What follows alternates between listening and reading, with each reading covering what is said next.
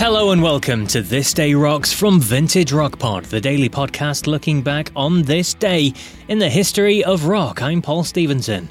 Today is August 13th and we get to say a happy birthday rather bizarrely to two members of the same band, Feargal Sharkey and Michael Bradley from The Undertones. They shared a birthday, which is very unusual really, isn't it? Now, The Undertones, they had some big hits in the 70s and 80s over here in the UK, most famously the song Teenage Kicks, which was a big hit in the UK, and legendary British broadcaster John Peel famously said that that was his favourite song of all time. Anyway, the boys from Northern Ireland, Feargal Sharkey the singer and Mickey Bradley the bass player, both celebrate their birthdays on this day, with Feargal turning 64 today and Mickey turning 63. But for today's show, we're going to go back to 1965, when a Rock and Roll Hall of Fame group made their live debut. When the truth is found.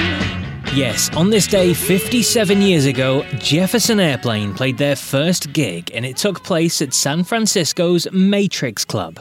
Now, the club would become an important visual for the band, as a photo taken inside the Matrix Club became the artwork for the group's most successful album, Surrealistic Pillow.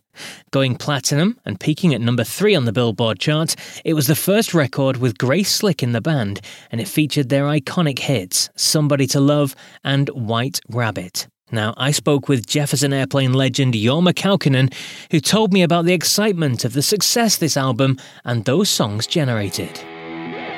Somebody to Love, White Rabbit, I mean, they became huge hits and Sure. they're still talked about and still played today. I mean, how did it feel at the time when they became big hits then? Well, I remember, when the first Airplane album was this album Takes Off, and that's when Stickney was in the band, and Skip Spence, who was later in Moby Grape, was the drummer. That's a folk rock album. Yeah. Surrealistic Pillow is like a rock and roll album. So the first time I heard one of the songs from our first album, from Takes Off, played on the radio, was like, I mean, kids today don't get that because there's so many ways to listen to music. But for us, to have something played on the radio, and this was just like a regional thing in San Francisco, it was like, wow, unbelievable. So when those two songs became hits off Surrealistic Pillow, it was almost incomprehensible to us, really. I mean, how can this happen?